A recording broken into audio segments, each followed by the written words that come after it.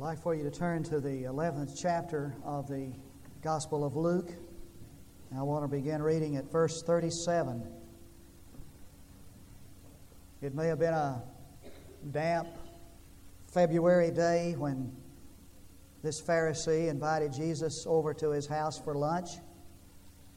And as the custom was, after lunch, with a kind of a gallery of other folks around, they discussed theological matters, and Jesus gave this message, maybe on a day like this. And I'd like for you to do something in the reading of this passage where it says, "And woe to you Pharisees," that you would just translate it like this: woe to me if. Woe to me if. Verse 37. Now when he had spoken, a Pharisee asked him to have lunch with him, and he went in and reclined at the table. And when the Pharisee saw it, he was surprised that he had not first ceremonially washed before the meal.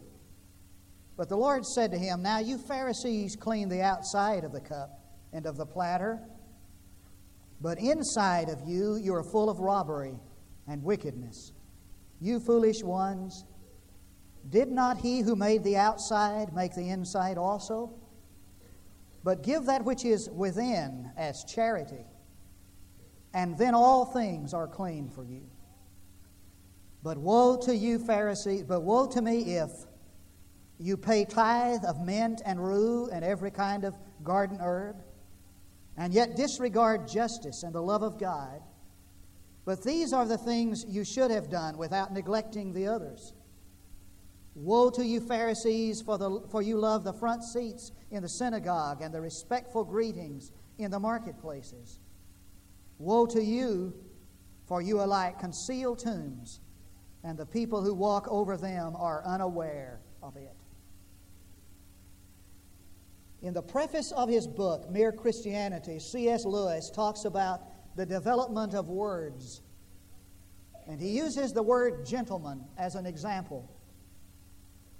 In the beginning, originally, the word gentleman was a word that was recognizable. It was really just giving some facts about a person. A person who was a gentleman was somebody who had a coat of arms or landed property, that is, property that was land. So if you said a person was a gentleman, you weren't passing on a compliment, you were just telling something about him. And if you said that he was not a gentleman, you were not insulting him, you were just stating facts. And in the evolution of time and this word, folks began to see that the most important thing about a man was not what he possessed, but how he acted. It was his behavior. And so in the refined new meaning of the word, it was more than stating a fact about a person. You used that word to praise him. You said he was a gentleman. And then in the evolution, that word became a word to designate all adult males. As somebody said, that word went all the way from a title of aristocracy to a label on a restroom door. I want to talk to you this morning about the evolution of another word. It's the word spiritual or spirituality. A word we learned when we became a Christian, and we said he is a spiritual man as opposed to a carnal man or an ungodly man. And we have spent the rest of our life trying to find out what that word means, spiritual. In the Middle Ages, to a monk, the word spiritual meant self-denial, rigorous self-denial, and strict asceticism. The more miserable you were, the more spiritual you were. And so these guys headed out to the deserts, and they crawled in these caves and in monasteries, and they denied themselves. They wore kind of burlap-looking clothes, robes, and they went without food and water. The thirstier you were, the more spiritual you were. Then there were these guys who dwelt on top of pillars, not pillows that you lie on at night, but pillars like these columns that you build in front of buildings. That's right, folks. They lived on top of these pillars. Just enough room to move around. They were called pillar saints. and sleep kind of in a crouched, curled up position sure would discourage sleepwalking.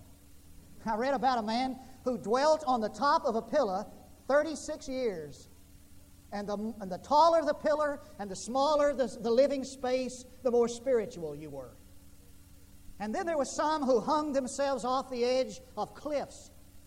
I suppose that's where the term a real cliffhanger originated. I mean, they literally hung off the cliffs. And the smaller the cord that held them by the ankles, the more spiritual you were. And in the monastic order, these people were called the lunatic fringe, appropriately named. In the 16th century, you had the group called the Quietists. Now, the Quietists believed that spiritual folks, that spirituality was a matter of passive meditation, so they were quiet a lot. They never said anything. And these monks would go into these monasteries and live for years and never say a word. And the more you meditated in absolute silence, the more spiritual you were. In the 18th century, there was a group called the Shakers. To this group, spirituality was synonymous with uninhibited freedom in worship. And so their worship services were just like a three-ring circus. It was loud, and there was a lot of shouting and dancing and clapping and marching and barking. And sex was the cardinal sin, and celibacy was demanded. And as you can imagine, in about 2 decades, this group died out. But in Jesus' day, the most impressive, the most predominantly spiritual influence were the Pharisees. Now, the Pharisees have gotten a lot of bad press. But this group was really a group that was committed to bringing the law as the rule to the world, and were committed to establishing moral and religious order in the world. They were members of the middle class. And there were no intellectual giants among these people. And Jesus had some harsh words to say to the Pharisees. And this text is an example of the words he used toward the Pharisees. But I want us to remember this morning, and this is essential to understanding this message, that these Pharisees were people who were serious about their walk with God. They were serious about righteousness, and they had a burning zeal and desire to please God. And you say, if that's the truth, well, what was wrong with the Pharisees? What was the problem? Well, the problem was that their zeal and their desire for righteousness and for spirituality and for pleasing God was misdirected. It got off track. And so what Jesus said to the Pharisees is relevant to everyone in this place this morning who has a great desire to please God and to be spiritual and to be righteous, lest that zeal and that desire and that passion become sidetracked. What does it mean to please God? Have you ever wondered if you please God or not? What does it mean to be righteous? What does it mean to be spiritual? That word we use, with a great deal of religious fervor, spiritual. What does that mean? Well, I think that we can find the answer to those questions by the response that Jesus made to the Pharisees. And there were 4, really. The first has to do with washings. Now, these Pharisees had umpteen washings, ceremonies that they went through. Had nothing to do with hygiene. It wasn't a matter of washing their hands before meals. It was a matter of cleansing from ceremonial defilement. Because if a Jew went to the marketplace and he happened to bump into a Gentile or touch something a Gentile had touched, or a woman, they were defiled. And so before they ate, they took an eggshell and a half of water, and they poured that water out on the tips of their fingers and let it run down to their wrists. And they'd take their fist and grind it into the palms of their hands to cleanse. Then they'd take the water and pour it on the wrist and let it run down to the tips of their fingers, a part of the ceremonial washing. And when this Pharisee saw that Jesus did not do that, he challenged him. He said, why isn't it that you don't go through the ceremonial cleansing? And Jesus' response was, You Pharisees cleanse the outside of the cup, but inside you're full of murder, wickedness, and robbery. Now here comes the first characteristic of spirituality. Spirituality is a matter of the heart. It is a condition of the heart. It's an inside job. Spirituality begins at the center and moves to the circumference, rather than from the circumference moves.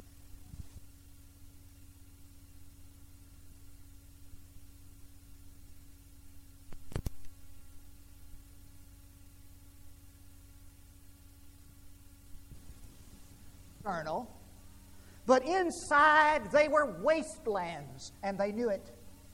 And so they added external activity upon external activity, and they added washing upon top of washing upon top of washing, and they hoped that for all of these external activities they could be spiritual and God would be pleased. And if sometime you want to turn back to the 7th chapter of Mark, there you'll find that the Pharisees caught the disciples not washing, and so they came to Jesus and asked, "Why is it that your disciples do not walk after the tradition of their elders, but eat bread with unclean hands?" And Jesus, quoting from Isaiah, said, "Isaiah prophesied concerning you hypocrites, for you honor me with your mouth, with your lips, but your heart is far from me." For spirituality is a matter of the heart. I heard a preacher tell that one day he was sitting in his office and he was kind of thinking about a sermon, on Christianity, on being saved. And he said he decided he'd do something. He got his phone book. He lived in a large city, and it was a big old phone book. And he just started turning the pages, and he put his finger on a number, and he'd just call that number at random. He'd answer the phone. He'd say, "I'm taking a kind of a religious survey, and I'd like to ask you one question, if you don't mind, please. Would you give me your definition of a Christian?" A Christian is fill in the blank. And he said, "I got some responses I can't repeat." He said, "You talk about some responses. A Christian is," I couldn't repeat the words, but he said, "I got some responses that were interesting." He said, "A Christian is," they answered, "a Christian is somebody that gives money to the church. A Christian is somebody who never does anything wrong. A Christian is somebody who goes to church all the time. A Christian is somebody who never does says anything wrong about his neighbor." He said every single answer was external. He said, "I was just hoping I'd hear somebody say, a Christian is someone who has had a transformation at the core of his being by the miracle of the new birth." But every answer was external. Spirituality is not adding religious activity upon religious activity. It is that mysterious miracle that occurs on the inside of a man's heart by the ministry and the miracle of the Holy Spirit. It's what's on the inside that counts. It's not even a sermon by which you can, or a meditation by which you can escape what's on the inside. One guy said that he didn't know how you could cope with life if it weren't for the fact that for 5 hours he just kind of put his mind in neutral and just was oblivious to everything around him. For 5 hours. It's not something by which we escape the reality of what's on the inside. It's confronting what's on the inside. Spirituality is a matter of the heart. The second response of Jesus to the Pharisees had to do with their observance of the tithe. It's found in verse 42. He said, "You guys are just so detailed in your tithing. You tithe the 10th of the mint and the rue."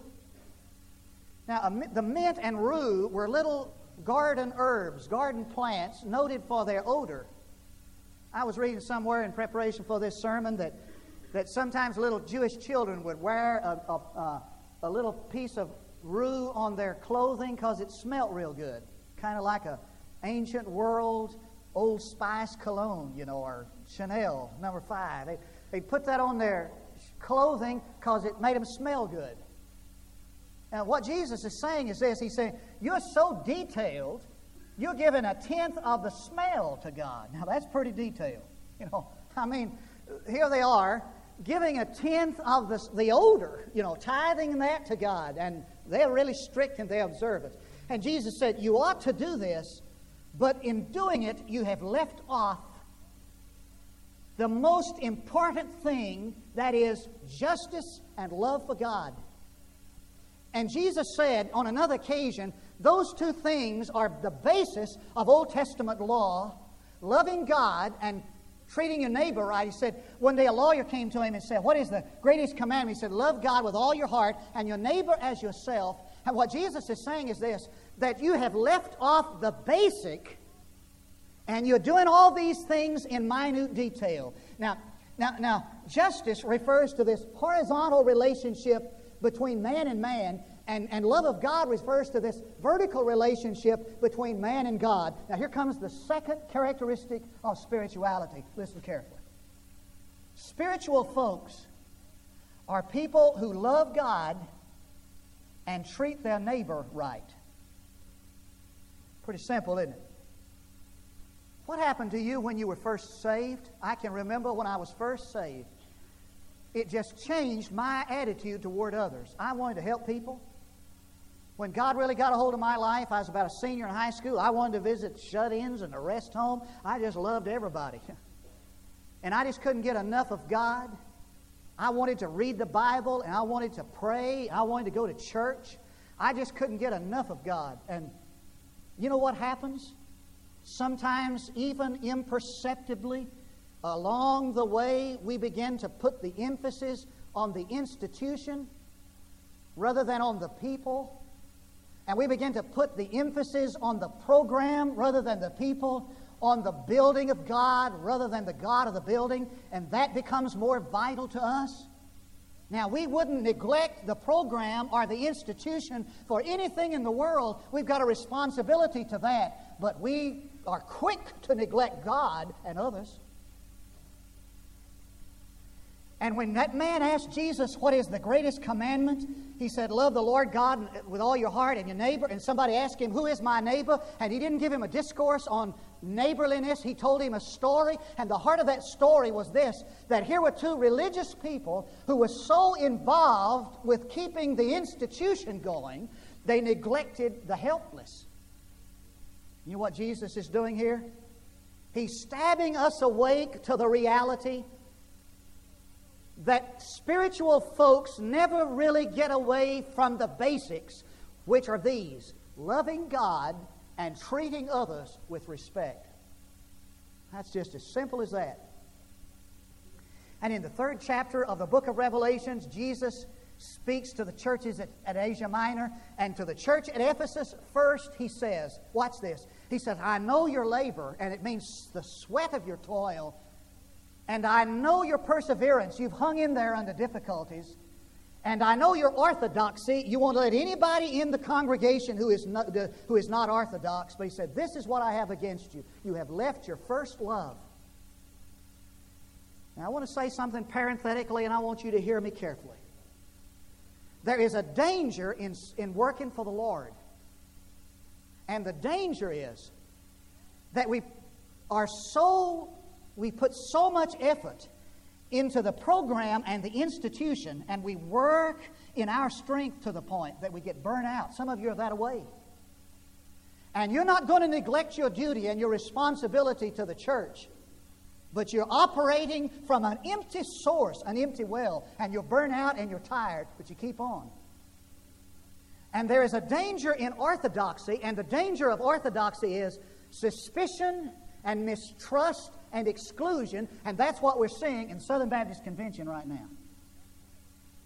In our efforts to be sure that there are no liberals in places of leadership in the Southern Baptist Convention, the danger of that is that we have become suspicious and mistrustful and exclusive. And I need to say this, that there's something wrong with the Christianity of a man who finds delight in weeding out the so-called liberals and watching him fall. For a person who is spiritual, who pleases God, does find no joy or delight in seeing somebody fall. He weeps at the sight of that. Because spirituality means that I have this horizontal relationship with others that's like my relationship with God. And it never gets far from the basics. Loving God and treating our fellow man with love and respect. Third response. That third response is found in verse 43. I want to read it quickly. Read it with me again. Woe to you, Pharisees, for you love the front seats in the synagogues and the respectful greetings in the marketplaces. These folks were consumed with a desire to be noticed and applauded. I mean, we'll look real spiritual, and maybe some people will think we are. And then maybe we will be, see. And so they had the right verbiage, they had the right words, and they loved to be seen of men. And there's a parallel passage in the book of Matthew chapter 23 that says, Woe to you, Pharisees, for you do your deeds to be seen of men. You enlarge your phylacteries and lengthen the tassels of your garments. Now let me tell you what that means. The Orthodox Jew, in response to an Old Testament command, wore a phylactery on his forehead. It was a little box that contained Scripture. And they bound it around their forehead and on their arms. And here were these Orthodox Jews, they still do that. If you go to Israel, you'll see them with these phylacteries on their foreheads. And they wore those, and they felt real spiritual. And they were saying, I wonder if they know how they can see my box. I wonder if they know how spiritual I am. So Jesus said, in order to be seen, they enlarged their box. Who knows how big they got, you know. In my weird sense of humor, I could just see one of them with a box about the size of a refrigerator crate, tied to the top of his head with a Scripture on a butcher paper roll, just, you know, inside there. And he was thinking, man, look how spiritual I am with this phylactery, big enough for everybody to see. Reminds me of the guy my seminary professor told about. He was eating dinner one night at a large restaurant, and it was noisy in there. And he said, all of a sudden, a guy got up with a loud voice and said, could I have your attention, please? Could I have your attention? He said, we're religious folks. This is a religious group. And we're fixing to eat our dinner, and we always have prayer before our dinner. He said, could y'all get quiet so we could have our prayer? He said, everybody kind of quieted down. In a real pious way, you know, this guy said this prayer for his little group over there. Well, the Pharisees' prayer and giving was to the sound of trumpets. I mean, whenever they got ready to pray, somebody, you know, gave a fanfare, you know. When they started to give, somebody blew a trumpet, because to them, spirituality was what folks saw. Now, here comes the third mark of spirituality. It's not dressing up something so people can be impressed. It's not having your name down somewhere. It's not with trumpets and with fanfare. It's not just show. It's not the clothes you wear or the prayer you pray or the verbiage you spout. It's genuine and real. That's spirituality. We know what to say, don't we? We got the right phrases, we got the verbiage, we got all that. It's not what it is, Jesus said. Fourth response is found in verse 44. Read it with me. Woe to you, for you are like concealed tombs, and the people who walk over them are unaware of it. Now, let me tell you what that means. In that ancient world, they buried people out, you know, near their homes, etc. And they had these little gravestones with little gravestones with graves. And when it was time for the pilgrims to come to Jerusalem for the feasts, they'd go out there and they'd whitewash those gravestones so people could see there's a grave there. Because if you walked on a grave, you were defiled for a week, for 7 days, and you couldn't take part in the feast. And so these folks would go out there and they'd whitewash those tombs so people coming by could see it was a grave. And he said, now sometimes folks forget to whitewash the tomb, and people come along and not knowing there's a grave there, step on it and get defiled. He said, you're like that. Now let me tell you what he meant with that. He said, sometimes folks are not aware of the fact that death and defilement is there because it's concealed. Now, we say out in Knox County, Texas, I want to hold right up against the corn here, the cotton. I want to hold right up against the cotton. What he's saying is that spirituality is a matter of openness and honesty and reality. And spiritual folks, he's saying, are people who are willing to be transparent, vulnerable, and open. They don't hide stuff behind masks and veneers. They don't put these veneers around themselves and conceal what they really are. They're transparent and they're honest. Let me tell you what, that's hard. It's a whole lot easier to add an external activity than to be honest with God and with others, isn't it? I was reading somewhere the other day about the life of the crayfish. Now you can see I live an exciting life. We call them crawdads, back out in West Texas, but a crayfish is exoskeletal, which means his skeleton is on the outside of his body, as opposed to ours being on the inside. And a crayfish has this hard shell, this shell around himself, hard as a rock. And once a year, the crayfish, you're going to be so glad you got this information. Once a year, the crayfish goes through a process called molting. And they wiggle and they struggle and they strain. And what they're trying to do is to break this outer shell. It's a tortuous process. Sometimes their legs break off. But in the process of breaking this outer shell, they're struggling for growth, because that's the only time during the year that the crayfish grows.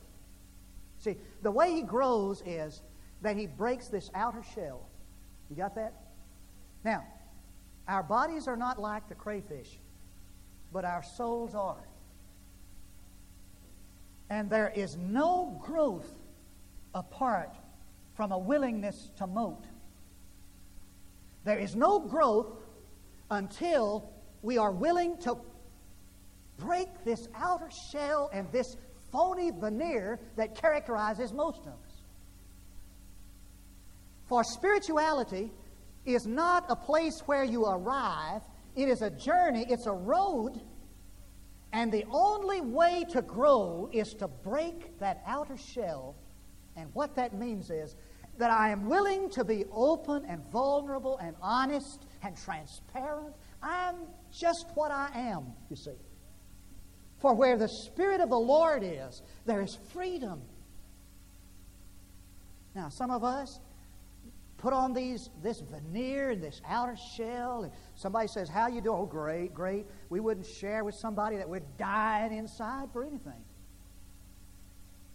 I heard a guy preach one time. He said, he was in a service, and he said, everybody there was giving testimonies. He said, man, how's it going in your church? Great, boy, it's wonderful. Everything is just A1, just wonderful. And he said, when everything was through, one guy got up at the back, and he said, I want to tell you, it ain't wonderful with me. He said, I'm dying. He said, my church, my folks don't like me, and they're trying to get rid of me. He said, I'm having problems in my own family. He said, does anybody in here care about somebody who's dying? You see, we're not going to be able to be a fellowship of love and unity until we're willing to take off this veneer and be open and honest with one another to say, hey, I'm on a pilgrimage and I'm struggling and I need you and you need me. Transparency. Oh, that's tough, isn't it? Paul Simon put it like this, and I'm through. The day is a deep, dark December. I alone am gazing out my window to the street below on a freshly fallen shroud of snow. I am a rock. I am an island. I built walls deep and mighty that no one could penetrate. I have no need of friendships. Friendships cause pain. It's laughter and loving that I disdain. I am a rock. I am an island. Don't talk to me about love. I've heard that word before. It lies sleeping in my memory.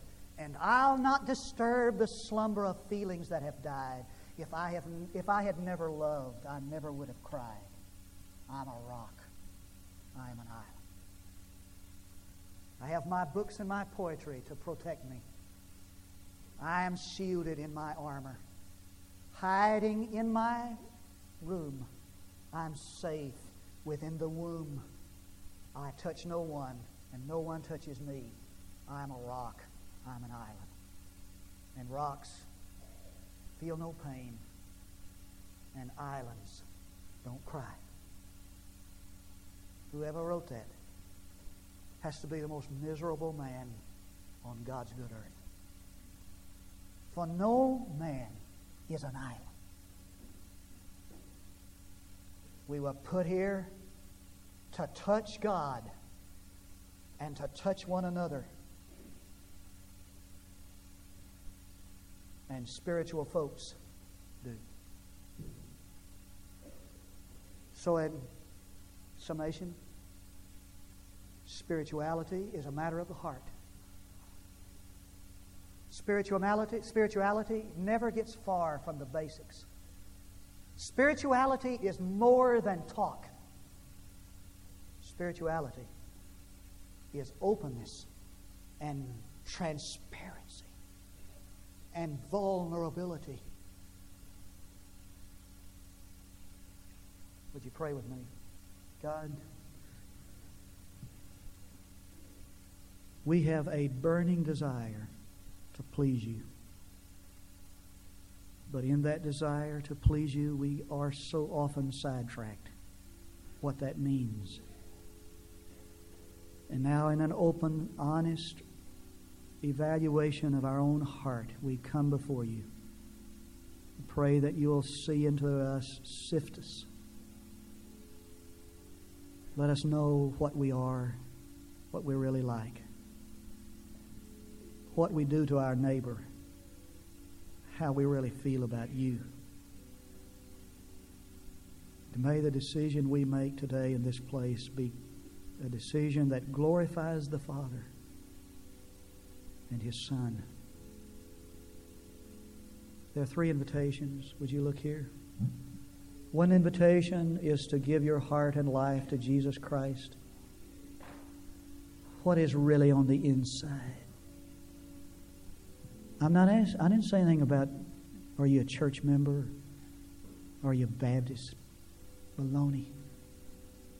What is it really like on the inside of you and me?